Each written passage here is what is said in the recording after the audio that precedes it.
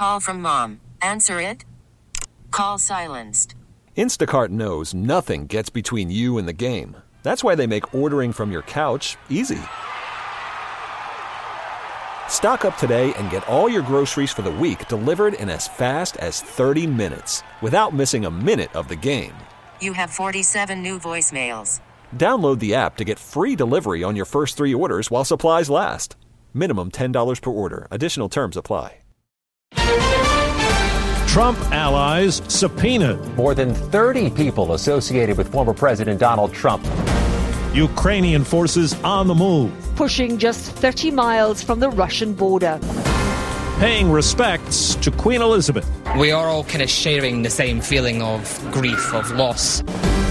Good morning. I'm Steve Kathan with the CBS World News Roundup. New developments in the federal investigation into former President Trump's actions after the 2020 election. CBS's Scott MacFarlane on moves targeting people close to him. More than 30 people associated with the former president have received federal grand jury subpoenas, some of them in the past week, and at least 2 of them had their phones seized as well. Multiple knowledgeable sources tell CBS News the investigation branches into at least 3 areas. The alleged attempt to submit fake electors to overturn the 2020 election. Also, the money spent to overturn the election by Trump's super PAC Save America. And finally into Trump's Stop the Steal rally, January 6th. Now to Ukraine, where government troops have recaptured about 2,000 square miles of territory in recent days. It's a counterattack that has raised questions in Russia about the war effort. Here's CBS's Deborah Pata.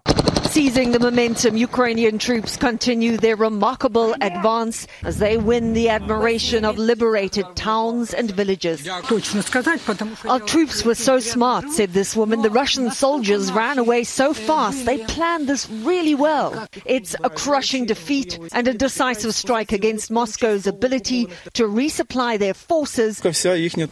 They left all their explosives and ammunition here, said this Ukrainian soldier. Away from the battlefield, hard questions for Putin on state-run television, which usually only pushes Moscow's line. It's either full-scale war or we get out, said former parliamentarian Boris Nadezhdin, and policy expert Viktor Olevich exclaimed in disbelief. You say everything's going according to plan? You really think 6 months ago we planned on leaving and repelling a counter-offensive? Britons are mourning their queen while their new king gets to know his subjects in a new role. CBS's Vicky Barker is in London. The Queen's coffin lay at rest through the night in Edinburgh's cathedral as thousands filed past. 4.5 hours, that's fine. Even longer if we had to. She means so much to everybody, and it's just heartbreaking that she's going. King Charles III is in Northern Ireland today, receiving condolences from the anti-royalist leading party Sinn Féin. Local politician Naomi Long says the near universal respect for the late Queen will likely transcend any tensions. People can recognise, I think, greatness in a person, irrespective of those issues. Here in London, an eerie scene overnight as troops rehearse tomorrow's massive military procession, which will carry the Queen's coffin from Buckingham Palace to Westminster Hall. People have already begun waiting in line for the official lying in state, which doesn't begin till tomorrow afternoon. Vicky Barker, CBS News, London. TV royalty gathered last night. Succession won Best Drama, Ted Lasso Best Comedy to headline the Emmy Awards. Entertainment Tonight's Kevin Frazier on some of the moments that stood out. I am an endangered species. Stunned at winning her first Emmy for Best Supporting Actress in the ABC comedy Abbott Elementary, Cheryl Lee Ralph, the second black woman to ever win the award, stunned the audience with a show-stopping speech. This is what believing looks like. It was a big night for first-timers and people of color after the Television Academy faced scrutiny a year ago for a lack of diversity in winners. Lizzo! Among the victorious newcomers, recording artist Lizzo, taking home her first Emmy for her series, Lizzo's Watch Out for the Big Girls. When I was a little girl, all I wanted to see was me in the media. Someone fat like me, black like me, beautiful like me. Star Lee Jung-jae becoming the first person from a foreign language show to win Best Actor in a Drama, upsetting favorite Jeremy Strong of Succession. And Squid Game's director came out on top too. I truly hope Squid Game won't be the last non-English series to be here at the Emmy. And more wins could be on the way. Season 2, I'm working on it now. I believe I have better script than season 1. So.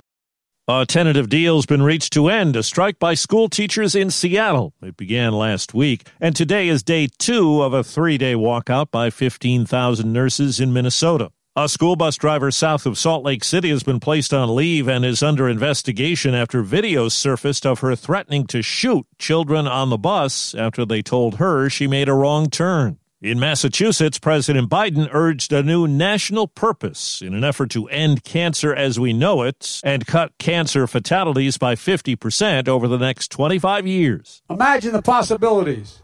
Vaccines that could prevent cancer. Imagine molecular zip codes that could deliver drugs and gene therapy precisely to the right tissues.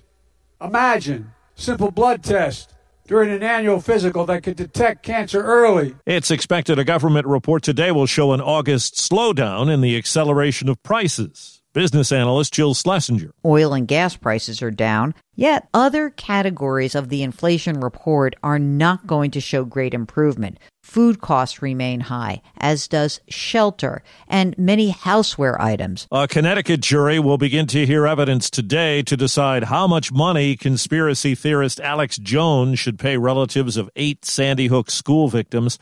Last month, a Texas jury ordered him to pay $50 million to the parents of one child. Trouble for Jeff Bezos' space outfit, Blue Origin, after a rocket with no people on board failed after liftoff in West Texas. That triggered an automatic abort. The capsule made a successful landing, but the failure was a clear setback for Blue Origin, and it's not yet known how long it might take to figure out what went wrong or when flights can resume. CBS News space consultant Bill Harwood. Jazz legend Ramsey Lewis has died.